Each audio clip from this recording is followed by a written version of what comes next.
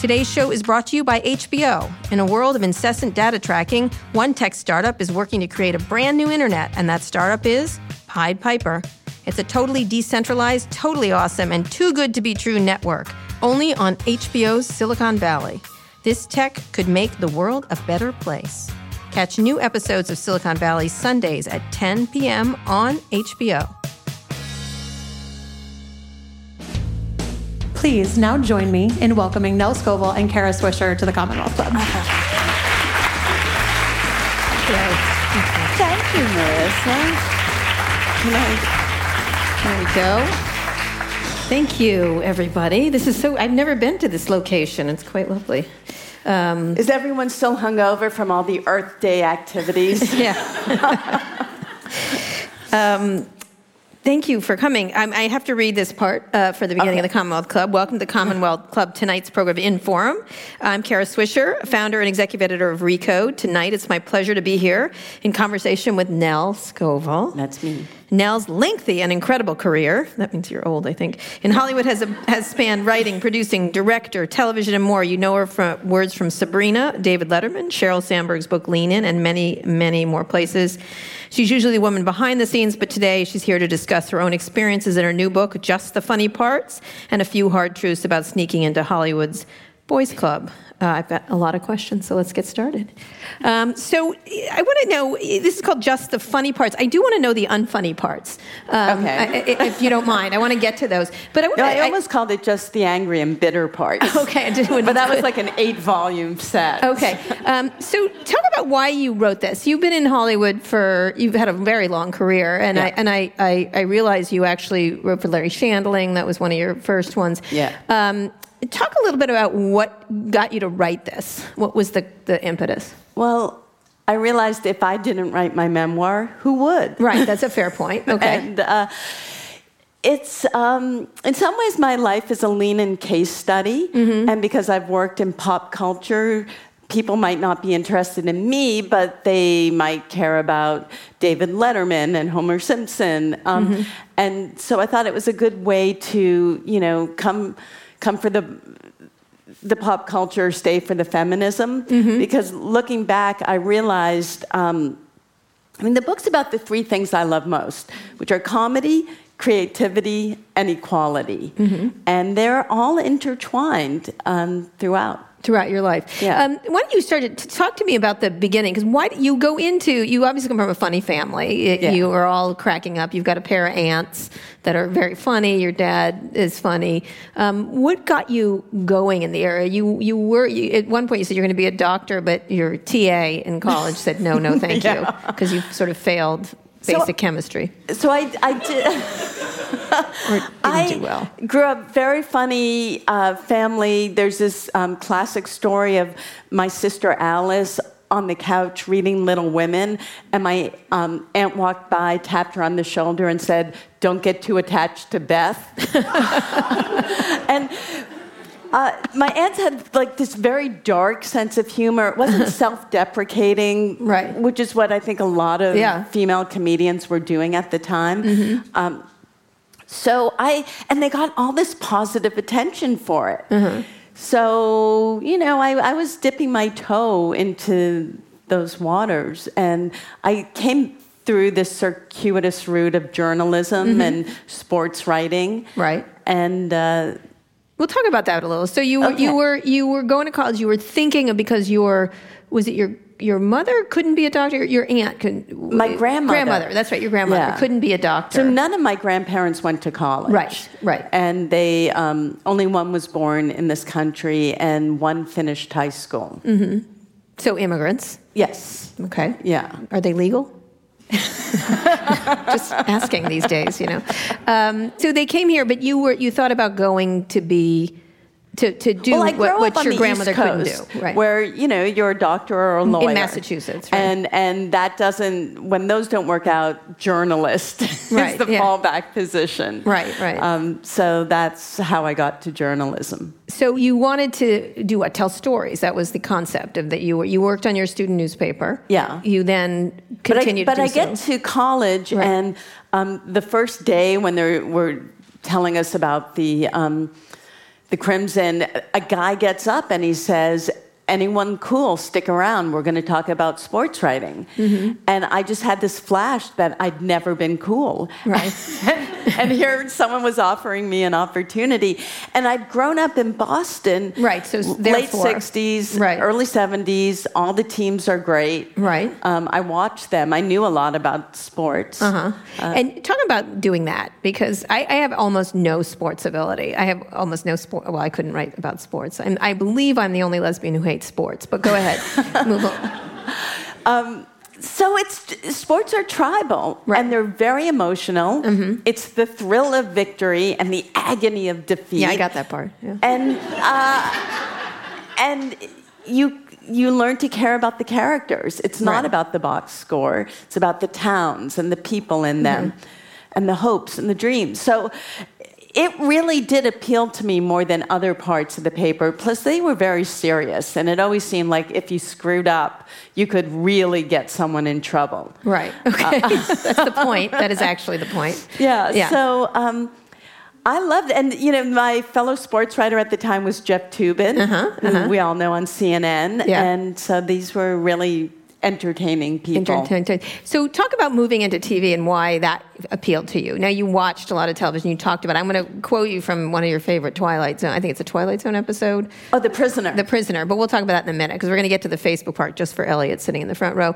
And writing and lean in, because I have a lot of questions about how you got into that. But talk about going to Hollywood and what you were thinking. What was your dream of Hollywood? Because everybody has a concept of that life. I had no concept. Okay. And it wasn't this dream. I moved to New York. I'm writing for Spy Magazine. Right. The best. The best. Right. And Tina Brown then hires me away to go work on Vanity Fair in the late 80s. Her book is amazing, by the way. And I think everything's set when one day I bump into a friend who was an editor at Spy, and she says to me, Nell, I don't mean this as an insult, but I think you could write for television. Oh, okay. and that was the Why first did you time. shift? Because that was a place to be. Like Spy and Vanity Fair was the spot. Yes, although you make a lot more money in television. Right. And so, here's the thing about trying something new. It really should be the easiest thing in the world. Because if you try something new and you fail and you succeed, it's great. Right. And if you fail, you just say, I've never done it before. Right. Okay. What's the big deal? Right. So I try writing a TV script, and I basically knew one person in Hollywood, but that's all you need. Right. And it goes to Gary Shandling's show, and they buy it.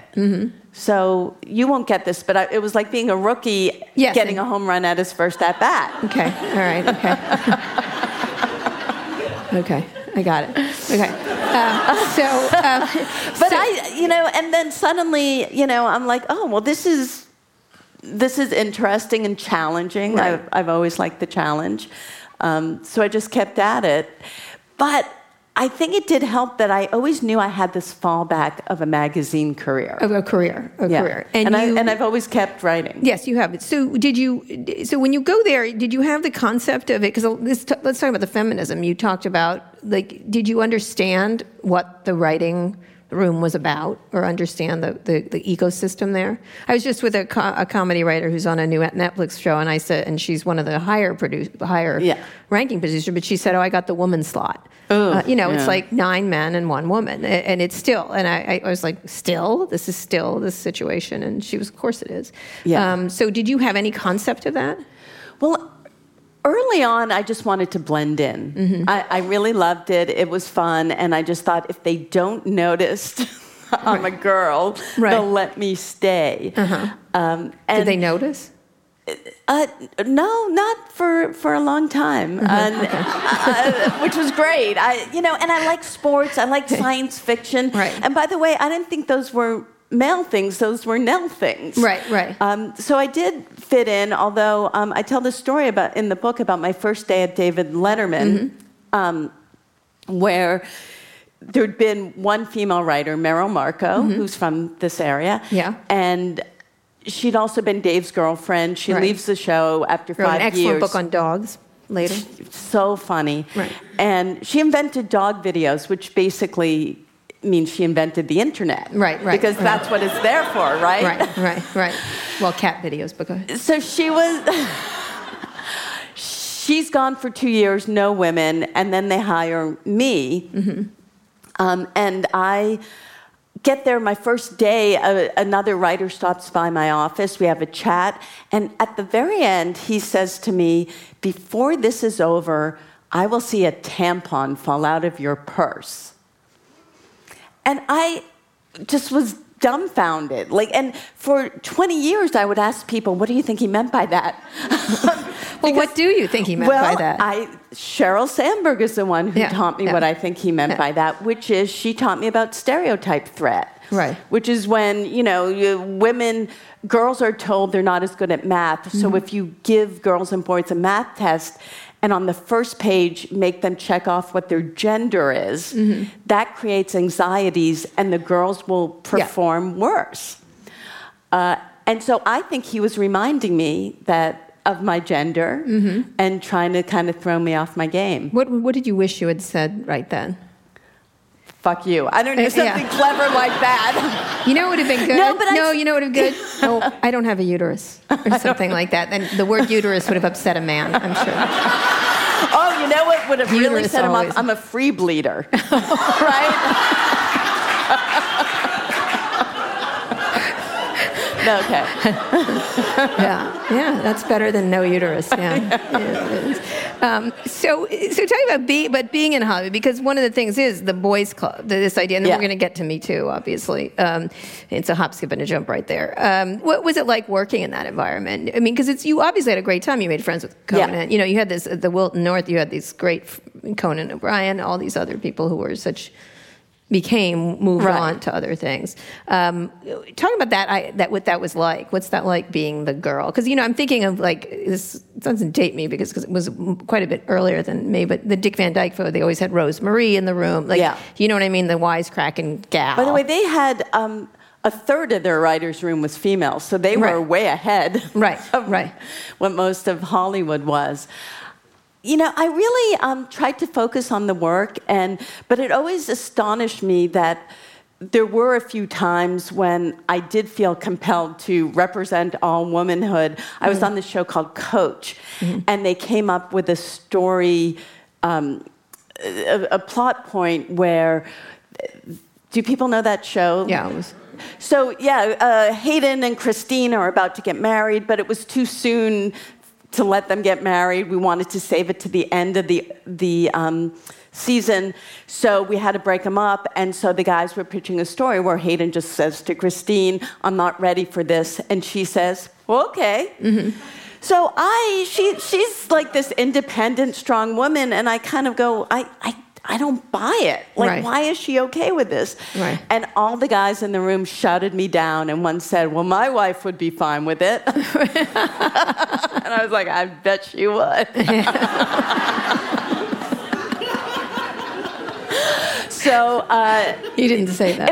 It was hard because you wanted to represent, but they didn't always listen, and then it always became, how hard do you fight? Right. And that's kind of the through line of this book of I start fighting more and more and more until 2009 when Letterman famously goes on air and says, "I've had sex with women who I work with," and I decide to write this piece in Vanity Fair that just calls out not just the harassment, but the lack of women in the writers' room. So talk about that. What does it do? What happens to comedy when that's the case?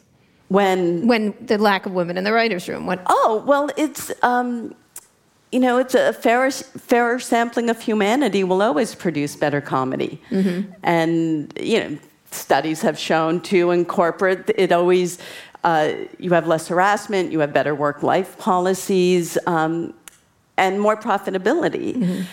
You just have more experiences to draw from. So talk about when you think about that, because it just doesn't change. It doesn't change here in Silicon Valley. It doesn't change. Why doesn't it change? Still in Hollywood. I want to get your thoughts on where we are in the Me Too movement or the post, whatever you want to call it. Well, I think it's the just very deep cultural bias that we're all fighting, and there's story I tell in this about meeting Gloria Steinem. And she had just come back from India and was just telling these incredibly depressing tales about how there were 5 million girls missing. That boys and girls are born equal in India, but by the age of 5, there are millions of girls missing. And she said, why? And Cheryl was there, and Cheryl's nodding, and I'm like, I don't know. Right. Well, it turns out these families won't pay for medicine for the girls. Right. So this just like hit me so hard, and I said to her, I can't believe I care about late night TV when things are like that are happening in India. And Gloria said to me, you worry about late night TV and I'll worry about India. And what she meant by that is there's so much work to be done everywhere. Right. We need man-to-man defense. So whether it's in tech or finance or philosophy departments, wherever you can have an impact, you should try to have an impact. So, but should it be your job? You know what I mean? Like as the woman's job to do that. I remember Cheryl, when I interviewed her once, she was talking about being the woman who brings up women's issues in Disney board meetings or wherever. And she does it because that's what you do. Does it have to be you to do this? Or it just doesn't happen? Well, it doesn't happen. I got a call not too long ago from a colleague of mine, someone I worked on a show with 1 million years ago. His daughter wanted to get into comedy writing, and he asked me to help her. Right. He's a comedy writer. Right. Her father. I got it. And what did you say? Well, what I wanted to say is, if you wanted to help your daughter, back in the day when there were no women in that room, you would have hired some. Right. And instead I said, sure, I'll talk to her. Right. Okay.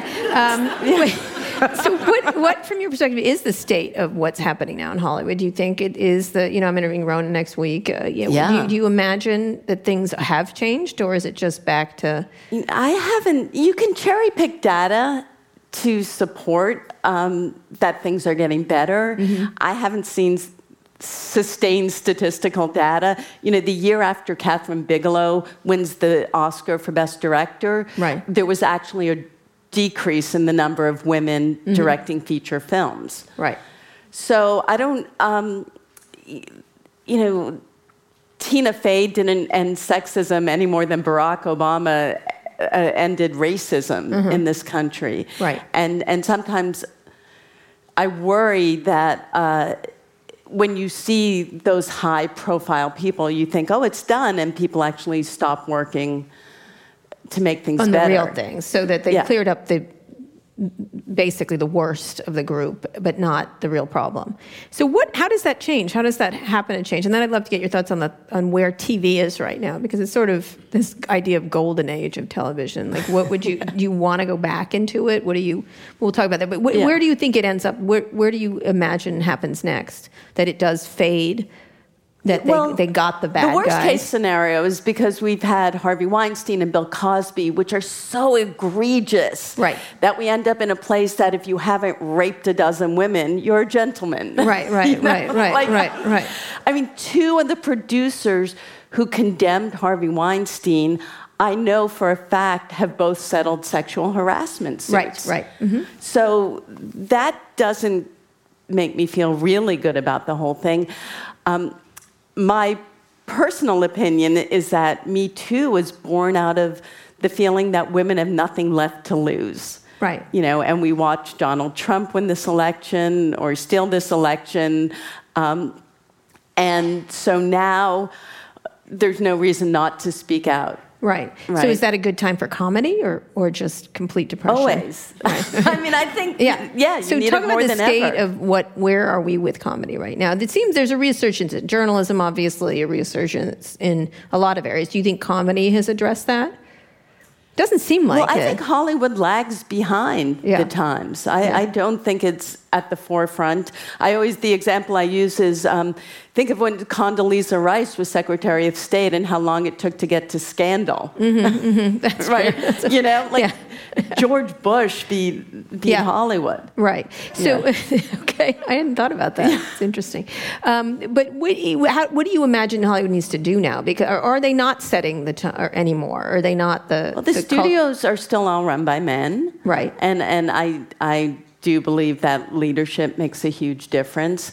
I tell a story in the book about working with Ann Sweeney at ABC, who Cheryl put me in touch with Ann because Jimmy Kimmel only had one female writer who was his wife, and they were moving to 11:30, and I thought that seemed like maybe not a good situation. Right.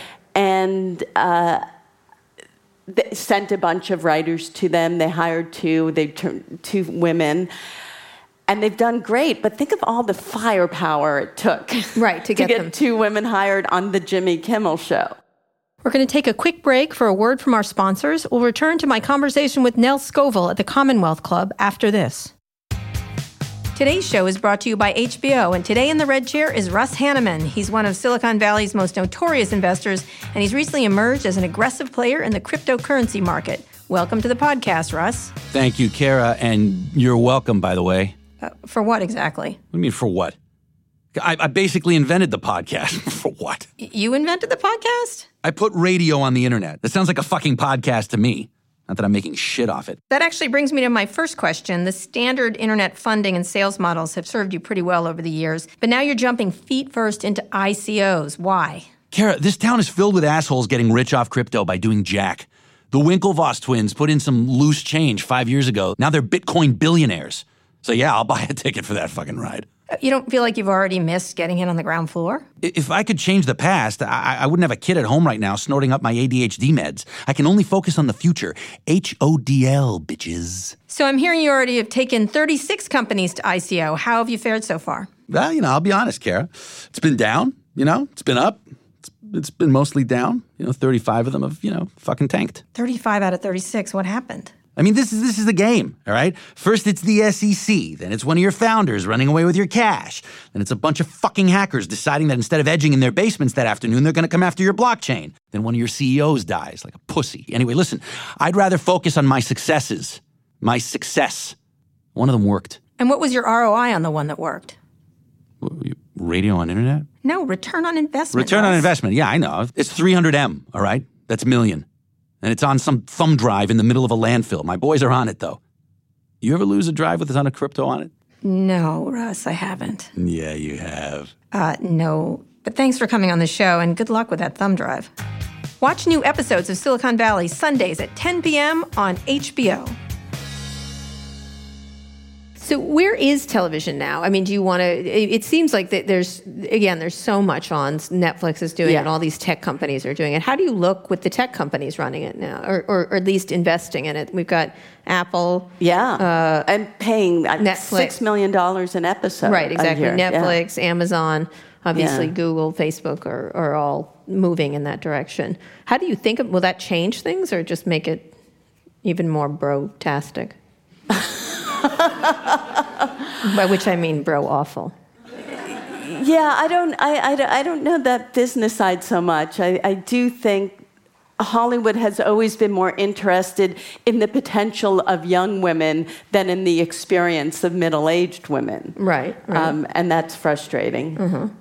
But when these tech companies get involved in funding these things, do you see a shift? There are more and varied shows on those platforms, it seems like. Yeah.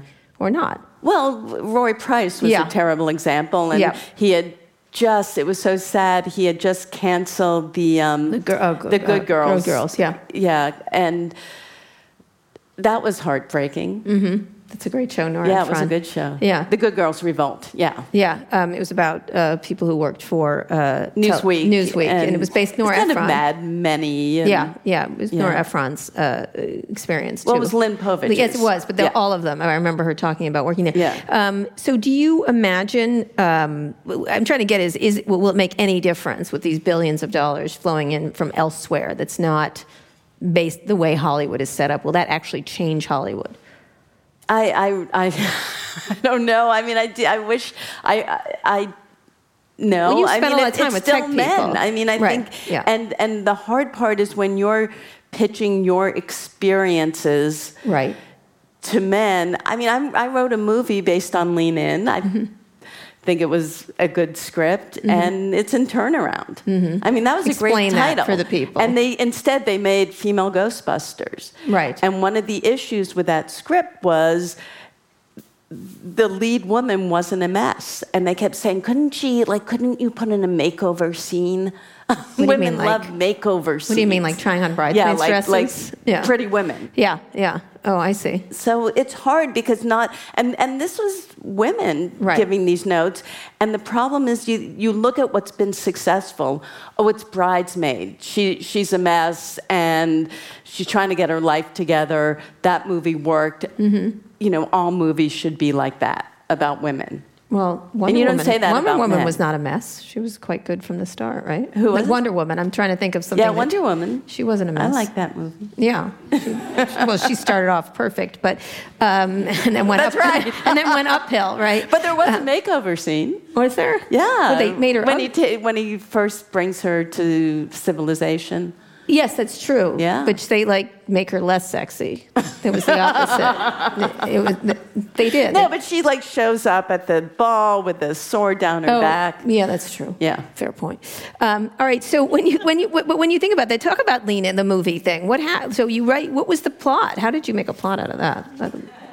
Well, it's interesting, and I won't go into too much detail, but everyone sort of assumed it was going to be about a group of women who are best friends and how they have, some choose to go into the workplace and some choose to have kids.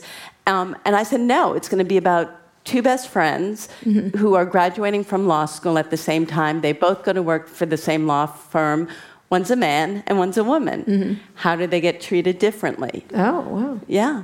And also I love the idea that the man and woman were best friends. We're friends. Yeah. What happened? You're not going to say. Is it going to get made? Well, no, it's in turnaround. Maybe Amazon or Netflix will make it. Right. And why do you think it had problems? Because turnaround means it's just sitting there. Like lots and lots of movies are in turnaround, right? They just sort of sit there. I don't know. We did a reading with Kristen Bell, and it was really fun, and she loved it. Hollywood is. I've worked in Hollywood for 30 years, right? And it's still a mystery. And I do think it's one of the reasons I wrote this book was I'm still trying to figure it out. Confused, because you've had a number of hits. I mean, what of all these? I'm looking on these. What was your favorite of these? Sabrina? Well, Sabrina the Teenage Witch. Yeah, I created it, so I got along with the boss best on that show. All right, okay. And then second was Murphy Brown. Yeah, I loved working on Murphy Brown. Great show. And that had a great cast. It did. They're bringing that back, supposedly, right? They are. You know what I realized the other day? Murphy, comes out in the 90s. She has a kid out of wedlock. Right. Dan Quayle criticizes Well, I was just saying, it. yeah, Dan We Quayle. got the same vice president. No, exactly. Worse, actually.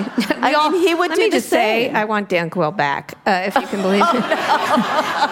But I remember I was living in Germany at the time when Murphy Brown had the kid out of wedlock, and then Dan Quayle was arguing with Murphy Brown, and the Germans just didn't get it, and they're like, why is your vice president arguing with this character Murphy Brown? And I said, well, she's fictional. Why is he arguing with a fictional person? I said, because it's America. Because that's why I didn't know what to say. I was like, you're right, it's ridiculous. It's fucking ridiculous. I don't know why. And I remember Candice Bergen once saying, as an actress, you want to be on the front page of the arts section, not the front page of the news section. Right, which is impossible now, right? Yeah. It's kind of, think about that now. It's interesting when you think about but that had a massive impact on people because it was discussed, and television when it's its best, like Ellen, I'm gay, that kind of stuff. And NCIS was fun because it was so popular, and 20 million people would see your writing. What do you think has changed about television in terms of how they're going to write for the audiences? We both have teenage kids. How do you think about that now? Do you think the people in Hollywood are prepared to entertain this next cohort? Well, you are seeing more of these mini series of and short series, because I think that is the wave of the future. Meaning, how do you think this group of people are different in watching and listening? I don't necessarily, because I can see my kids. They like The Simpsons, which you worked on. Yeah, they like the normal way things are done. It's just they watch it differently, or they consume it differently, I would say. Yeah, I was shocked. So I have two sons, and like one watched every episode of Scrubs. I was like, Scrubs? Like, I don't even know how it started. Right. Yeah, right. No, it's different. And I do wonder at a certain point, do you just go, we have enough content? Right. Like now, because, when I was a kid, you couldn't. You know, if you missed Batman, you missed Batman. Right. Are you worried about sort of the economics of Hollywood in that way? Now, you're not as involved in it, but when you think about the way people are consuming, they're using social media, they're using all kinds of things, and entertaining themselves through reading Twitter or wherever. Do you imagine having Hollywood having to change because the costs are enormous in Hollywood right now to make things? I don't.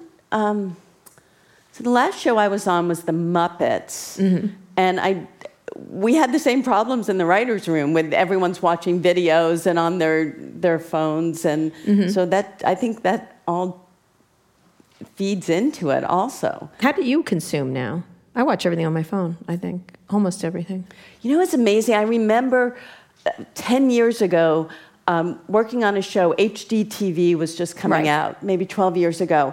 And we had to go to like a seminar to teach us about how they said makeup was going to change. And sets were going to have to change. And now everyone's watching on their phones. I'm like, they got it so wrong. Yeah, that's true. Well, it's going to be immersive. You're going to have VR. It's going to be more immersive, and presumably it's going to be. It's interesting. People are working. I did a podcast with Jon Favreau, not the political one, the other guy. Oh, yeah? Who's doing a lot in VR. Oddly enough, I was sitting at a table and Viola Davis was talking my ear off about VR, and I was like, okay. Yeah. Can you say a line from How to Get Away with Murder for me, please? People still like stories. Yes. But she wanted to be immersive. She wanted to do Shakespeare in VR. Yeah. Which I would. And I do listen to that. I do kind of think technology beats content. And here's my theory why that's true. All right. It's called the Gutenberg Bible. Okay. Right? Yeah. Gutenberg got top billing. Okay. All right. Oh, that's a really deep joke. That's an East Coast joke, really, in a lot of ways. It's almost European. So I want you to read from President Trump, then I want to talk about Lean In a little bit, about how you're looking at it. How many years now? Is it 5 years? 5. 5. Yeah. I know, it's astonishing. 4 million copies? Yeah. You were talking about that. Like, this book is not selling 4 million copies? Okay. You could call it Just the Funny Parts of Leaning In or something like that. I wanted to write Cheryl wrote the foreword. Yes, she did. Yeah. She did. I wanted you to write a sequel called Fall Over, Lean In and Fall Over, and then just put them next to each other. Well, I do. My joke was always, if I had... without Cheryl, if I had written something like Lean In Alone, I would have called it Barge In. Okay. And nobody would have read it. Right. Okay. So talk about when you're thinking about it, your involvement with it, because you were more involved than there's lots of people who do ghostwriting, and there's a lot of people who do co-writing. It was a collaboration. Yes, it was. Right. Yeah. So how do you look at it now? Because obviously it still has controversies attached to it and what the messaging it is. But when you look back on it, what do you think of it? Oh, well, there's nothing I'm prouder of working on. Okay, tell me why. It was a mission, and I say it's the book I wish I'd read at 25 instead of helped write at 52. And, I watched Cheryl's TED Talk in 2010, and I learned more in those 14 minutes than... she just crystallized so many things, and she brought up issues. I always thought it was me personally. So one of the things she says in that TED Talk is, sit at the table, which I always love because it's both literal and metaphorical. And I tell the story about when I'm the story editor at Newhart, and all the writers are sitting at the table. I'm the lowest level. No one waves me over. So even though I've written the episode, I go and sit with the assistants. Now, I always thought that was me being shy. Right. And then Cheryl's talking about, people women not sitting at the table. And I go, no, there was some cultural pressure that was telling me to go do that. Right. And then she also talked about Heidi Howard's study, which is how success and likability are positively correlated for men and negatively correlated for women. So I'm the showrunner of Sabrina, and I'm trying very hard to be nice to everyone, polite to everyone, listen to everyone, and I'm still just getting pummeled all the time. And again, I thought, and it's not that I never made any mistakes, but I watched Cheryl and I go, oh, I was up against this really stiff wind. Right. And she just made me feel so much better. So what should you have done in that case? Well, I think if I had been more aware, there are ways to surface it, and I wouldn't have felt so personally frustrated. Yeah, I think likability is overrated. That's my policy. No, I'm serious. Yeah.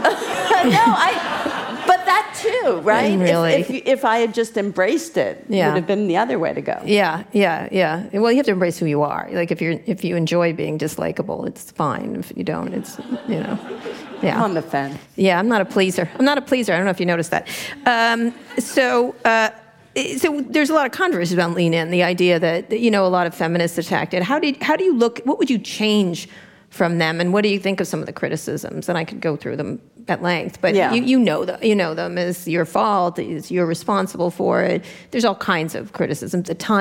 Even at the time it came out. Well, what's amazing is we tried to get ahead of that, and in the book, in Lean In, deal point blank with people will criticize this book for being X, and that so many of the criticisms came from people who hadn't read the book or hadn't read it closely. Right.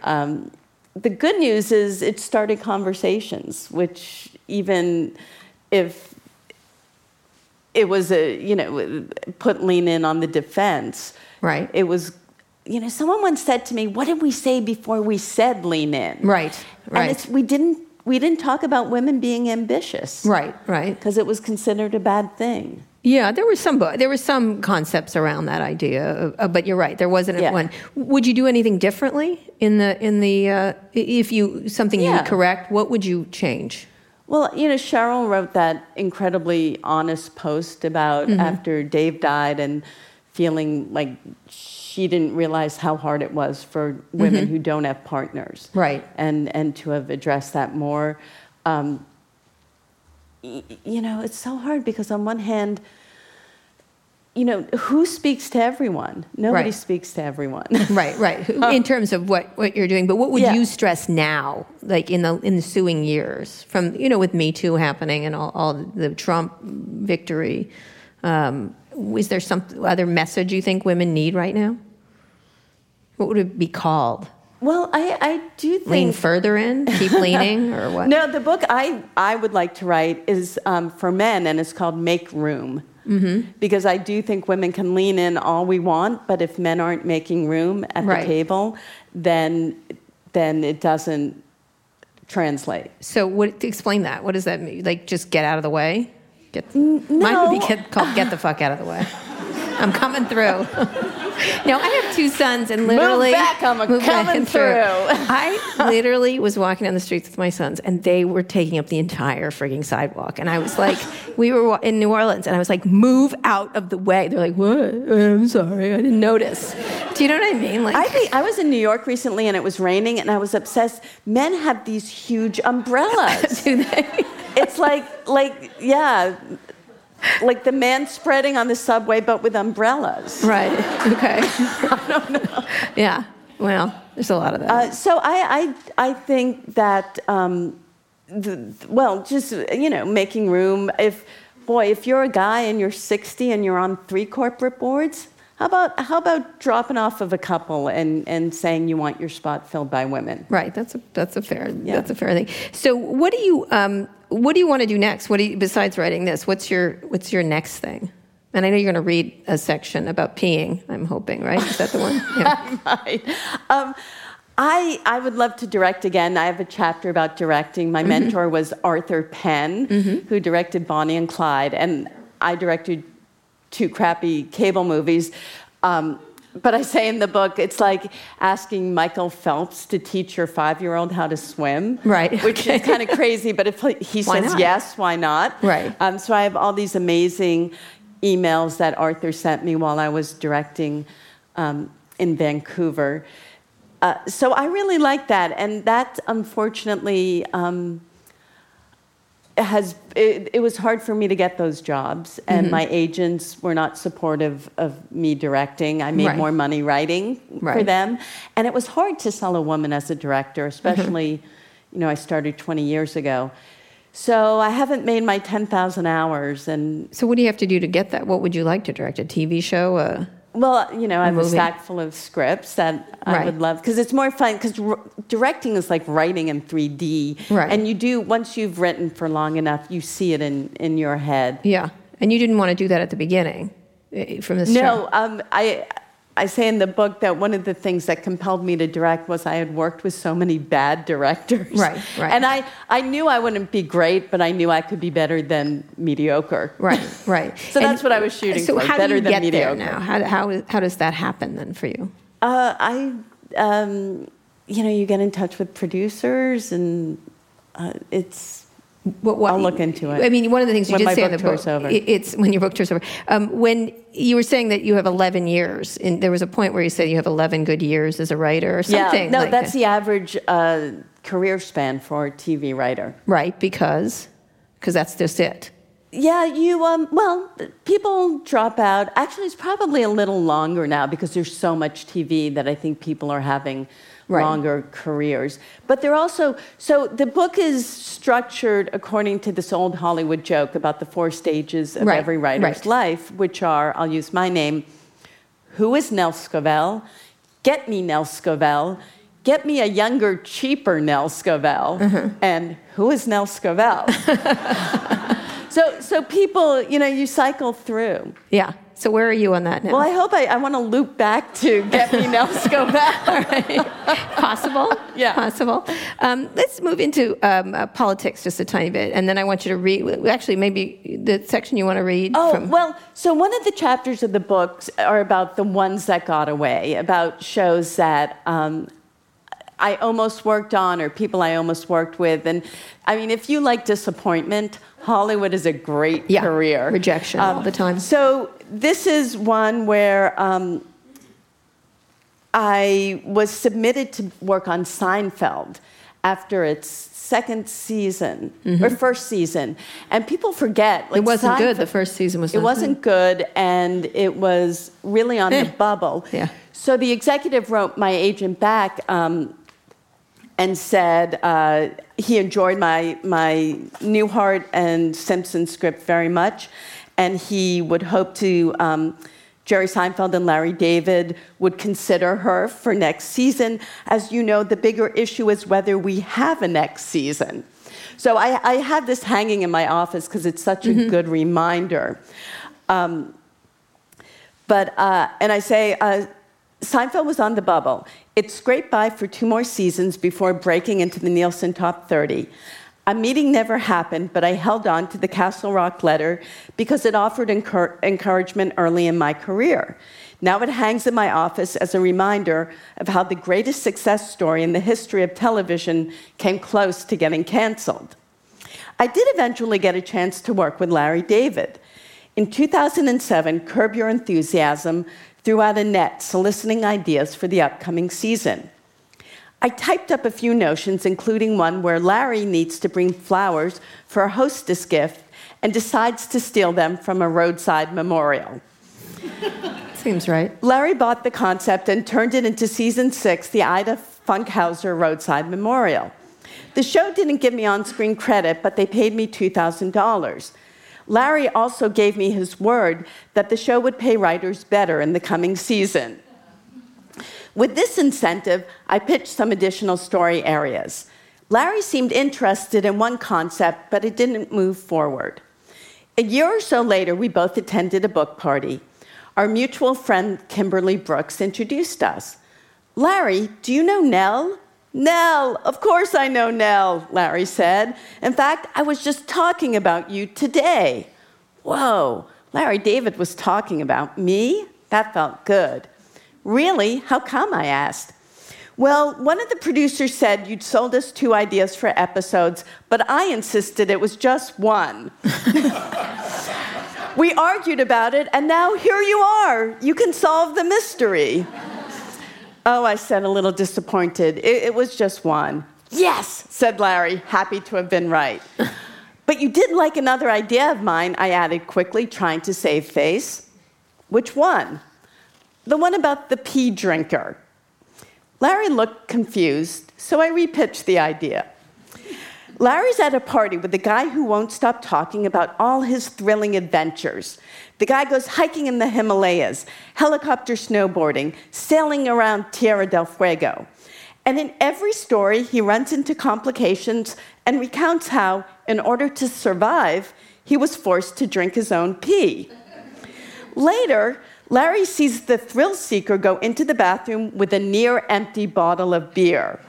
And when he comes out, the bottle is filled to the brim.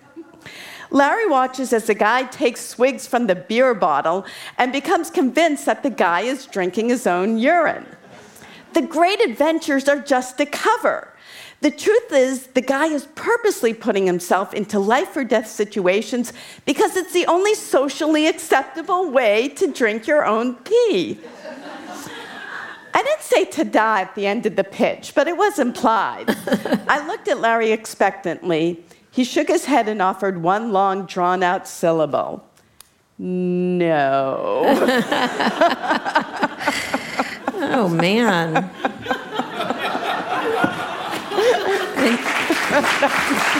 You know. It would have been a good episode. Yeah. I think it would have been funny. Right now, topical. So, allegedly. In any case. I have one more thing I want to ask about. You have on the back of the book, it says, who is Nell Scovell? And you give your history, and then it said the millionth woman to have an awkward conversation with Larry David. And I would agree with you, that was quite awkward. Mostly because of you and the pee situation. So one of the things you said, your love of science fiction extended to TV shows. I do want to ask about this because you worked for Facebook for a while. Did you work for Facebook or just Cheryl? Or? Well, I wrote jokes for Mark Zuckerberg, right? Who was very funny. Good luck with that. Wow, good. Okay. What's your best joke you wrote for Mark Zuckerberg? Oh, probably when he was on SNL, I wrote a version of the joke, I invented poking. It became I invented poking. Mark tweaked it and made it got a big laugh. Okay, all right. I got to go back and look at that. I don't remember laughing heavily on that one. But anyway, but I'm sure it was funny. So you were talking about liking Star Trek and Twilight Zone, and so the prisoner's defiant number 6 declaration, I will not be pushed, filed, stamped, indexed, briefed, debriefed, or numbered. My life is my own. Watching the hearings last week, I need a joke. What did you think of them, the hearings? Because that was about being numbered and briefed and followed. The Facebook hearings? Yeah, those. Yeah. Oh, I didn't see them. I've been traveling. Well, what do you think about the controversy right now around social media? You know, so I was an early adopter of Facebook, back when you needed a .edu address, because I had a niece who was at Harvard. I think she was 2 years behind Mark. So one day my sister calls me and says, Emma just joined this thing called Facebook. She won't let me join. But basically, so I joined to narc on my niece. Okay, good. Because you got a Harvard address because you went there, right? Yes. Yeah. And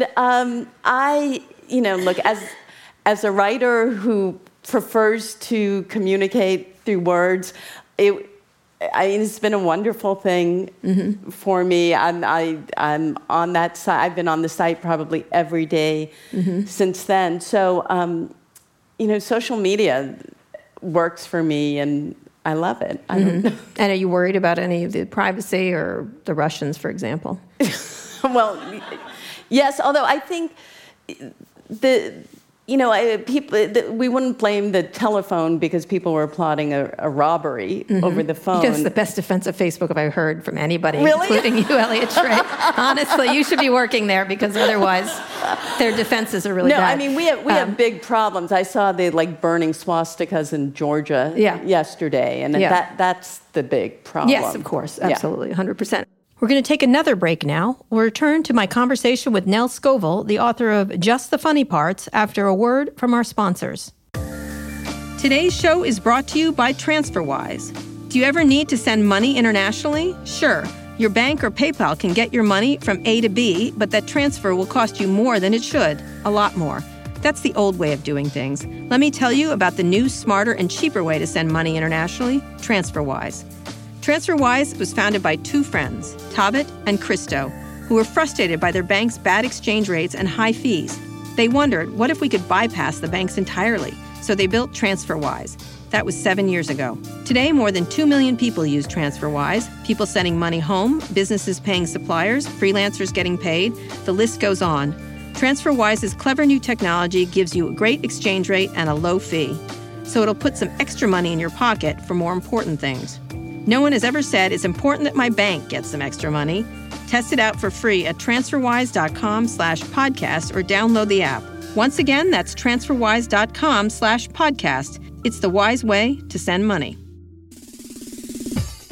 I'd also like to tell you about my other podcast, Too Embarrassed to Ask. Every week we answer your questions about consumer tech and this week's news. This week I talked to investor and entrepreneur Jason Calacanis about startups. Jason, what's the favorite thing we talked about? Go to town. You have 1 second. I think talking about Facebook, Tesla, and Ariana Huffington, and also Trump, who's just been tremendous with the tax cuts. Okay. It was a great discussion, and we hope you'll go listen to it. You can find Too Embarrassed to Ask on Apple Podcasts, Google Play Music, wherever you listen to your podcasts. That's Too Embarrassed to Ask. See you there. All right. Questions from the audience. So where do you go? We're in the back here. So let's start right there. Right here. So we're going to start with a question from social media. All right. Which social media? The Twitter or the Facebook? Or it's from Twitter. Okay. But the question is, there's still a very large lack of women in late night comedy, especially in the people that front late night comedy. It's almost all men now that we've lost Chelsea Handler to Netflix.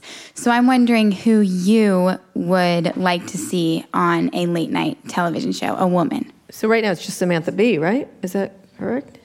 Oh, that's such a good question.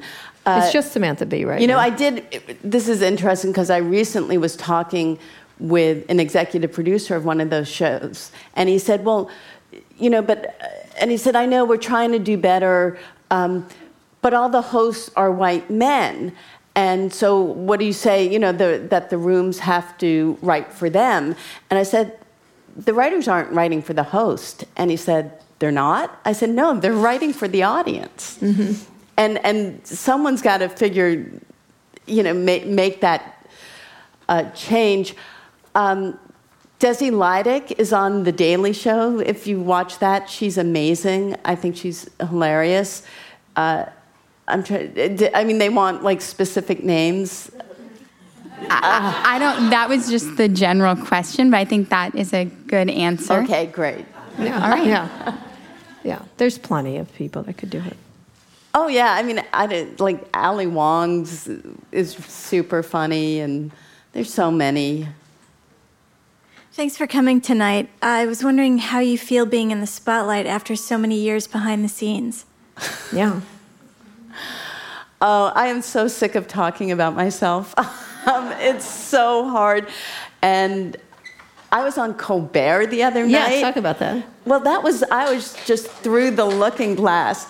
And, I've been on those sets 1,000 times, but never with the cameras on.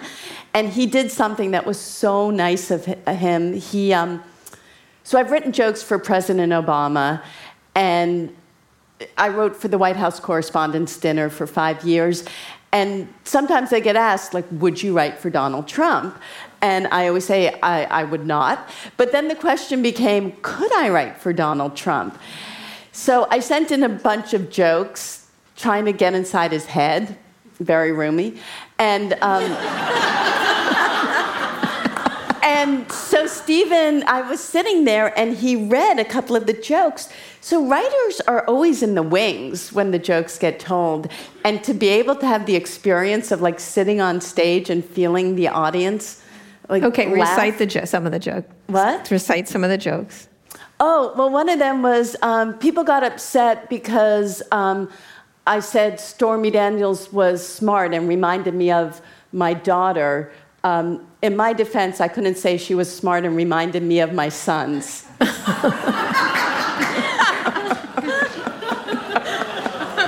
Well, my theory is Trump. So people say he doesn't have a sense of humor. I disagree. I agree. I disagree. He's mean. And if he tells jokes at other people's expense. Right.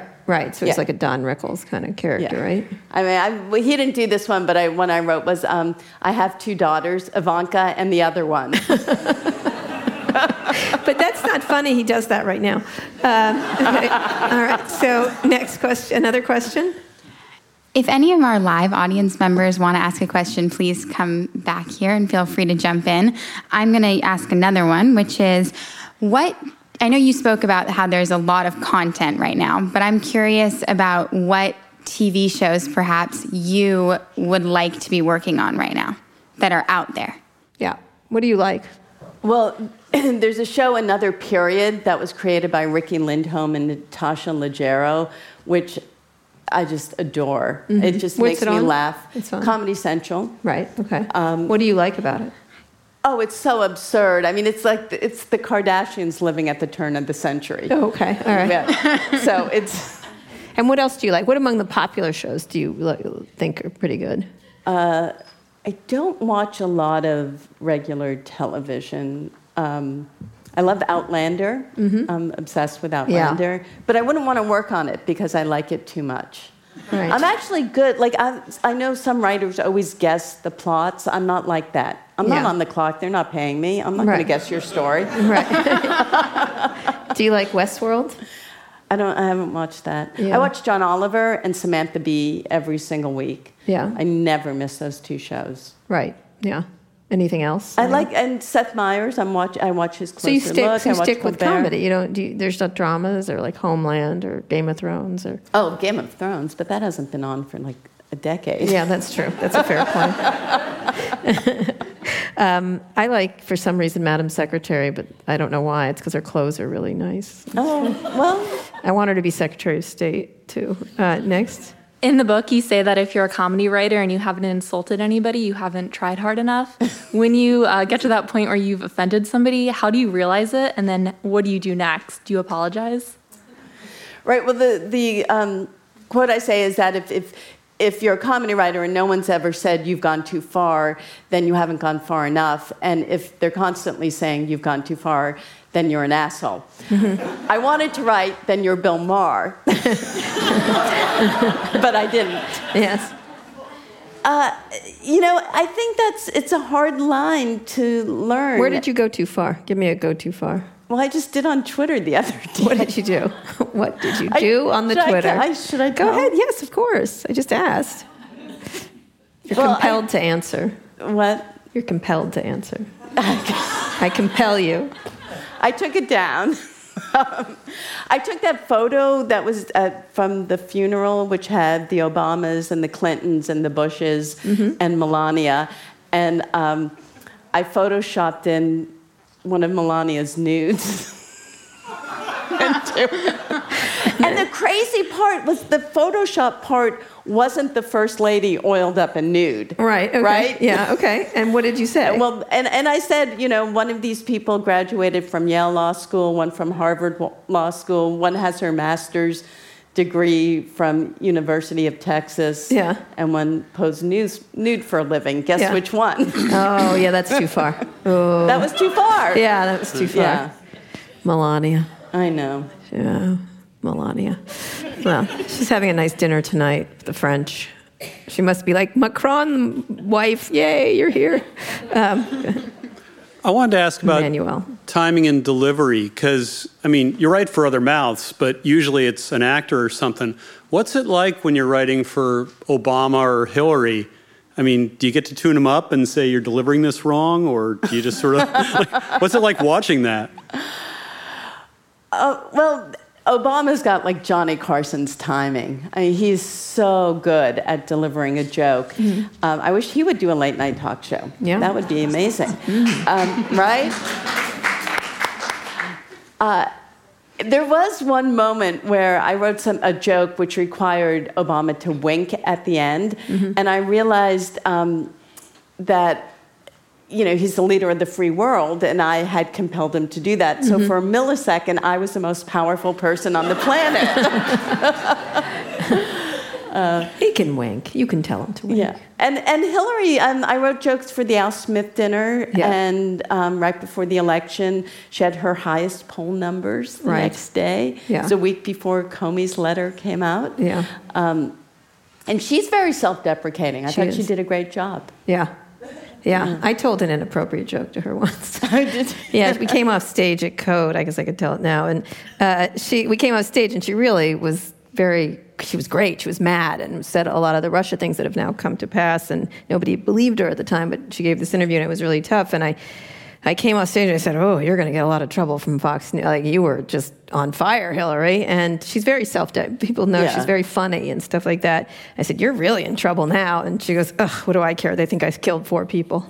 And I said, well, Anthony Weiner's still alive proves the Clintons don't kill people. So that's funny. And she looked at me and went, wah! and laughed.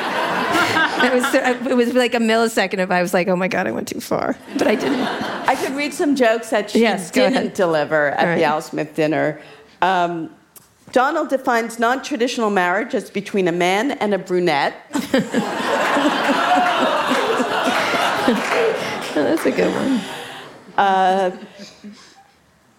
On Dr. Oz, Donald said that he gets exercise from moving his arms while he speaks. When I heard that, my eyebrows got a great workout. Whoever wins, I think it's fair to say that the quality of basketball in the White House will drop. All right, good ones. I like the brunette one's my favorite. Go ahead, right here. Just 2 more questions, I guess. Go ahead. Oh, yes. Nell, you've recommended women writers to a lot of different jobs, not just the one you mentioned. I was wondering what catches your eye in a writer reading a script or something like that. What attracts you to that writer? Well, I guess 2 things is, something that just makes me laugh out loud. The only problem with that is then you're just looking at someone who has the same sense of humor as you, right?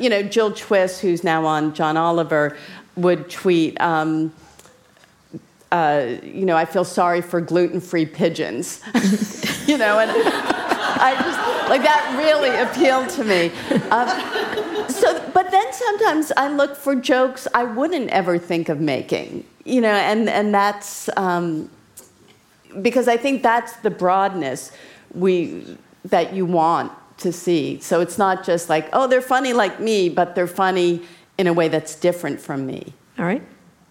And we're just going to wrap up with this last audience question. Okay, great. As the last questioner alluded, and the New York Times specified, there are women who you help find jobs for, writers who you're now corralling and helping and mentoring. And I just wondered if you'd give a shout out to people you want to acknowledge, mentors and teachers of yours. If I had to name one, I'd go with Barry Kemp, who created Newhart. He created Coach. I was coming off Letterman, which was an unpleasant experience. It had been my dream job, and then 5 months later, I quit. And I landed on Coach, and Barry was, he taught me that kindness and strength can go together. And I just had never really seen that. He was also the funniest person in the room. I tell this story about how when a joke didn't work, he would always put a question mark next to it, and then we'd go back into the writer's room and pitch out new jokes. And it took me a while to realize his question mark meant no. It's what other people would do with an X. But he was so respectful of other writers that he didn't do that. Oh, that's great. That's a great story. All right, now you have the last thing is... oh, that's right. That's right. You got that? Okay. Yeah. It's now the informed tradition to ask all our speakers the following question. What is your 60-second idea to change the world?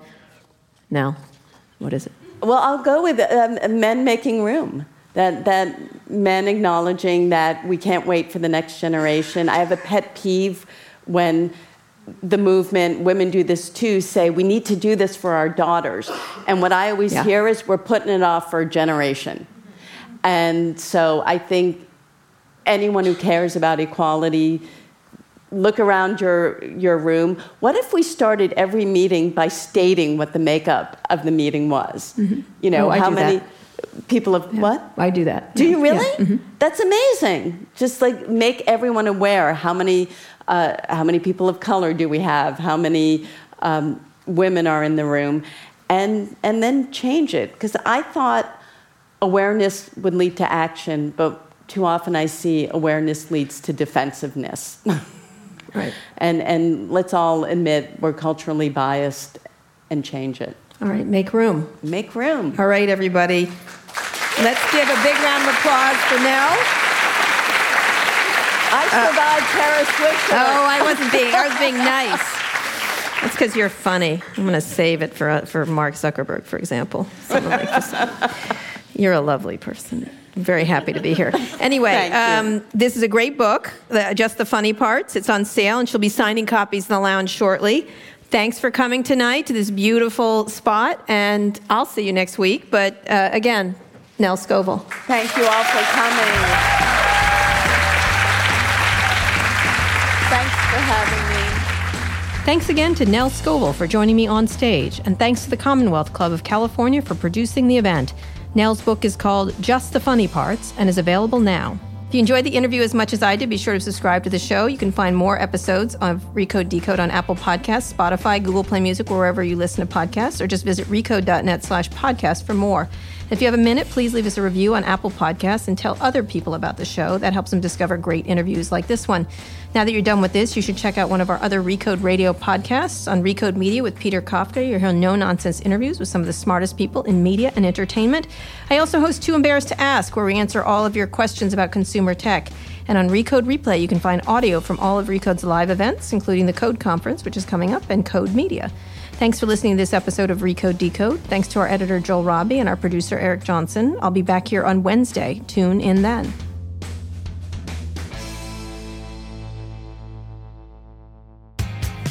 Today's show is brought to you by HBO. Wired Magazine says HBO's Silicon Valley captures all the dick moves and dick jokes. I would agree with that, and I enjoy them quite a bit. It happens to be eerily timely as startup founder Richard Hendricks pivots this season to launch a decentralized internet free of ads and data tracking. It turns out that the road to an autonomous peer-to-peer network, whatever that means, is paved with misguided car purchases, stealth acquisitions of pizza app, and a lot of public puking, as well as an ICO. No one said launching a startup was easy. Watch new episodes of Silicon Valley Sundays at 10 p.m. on HBO.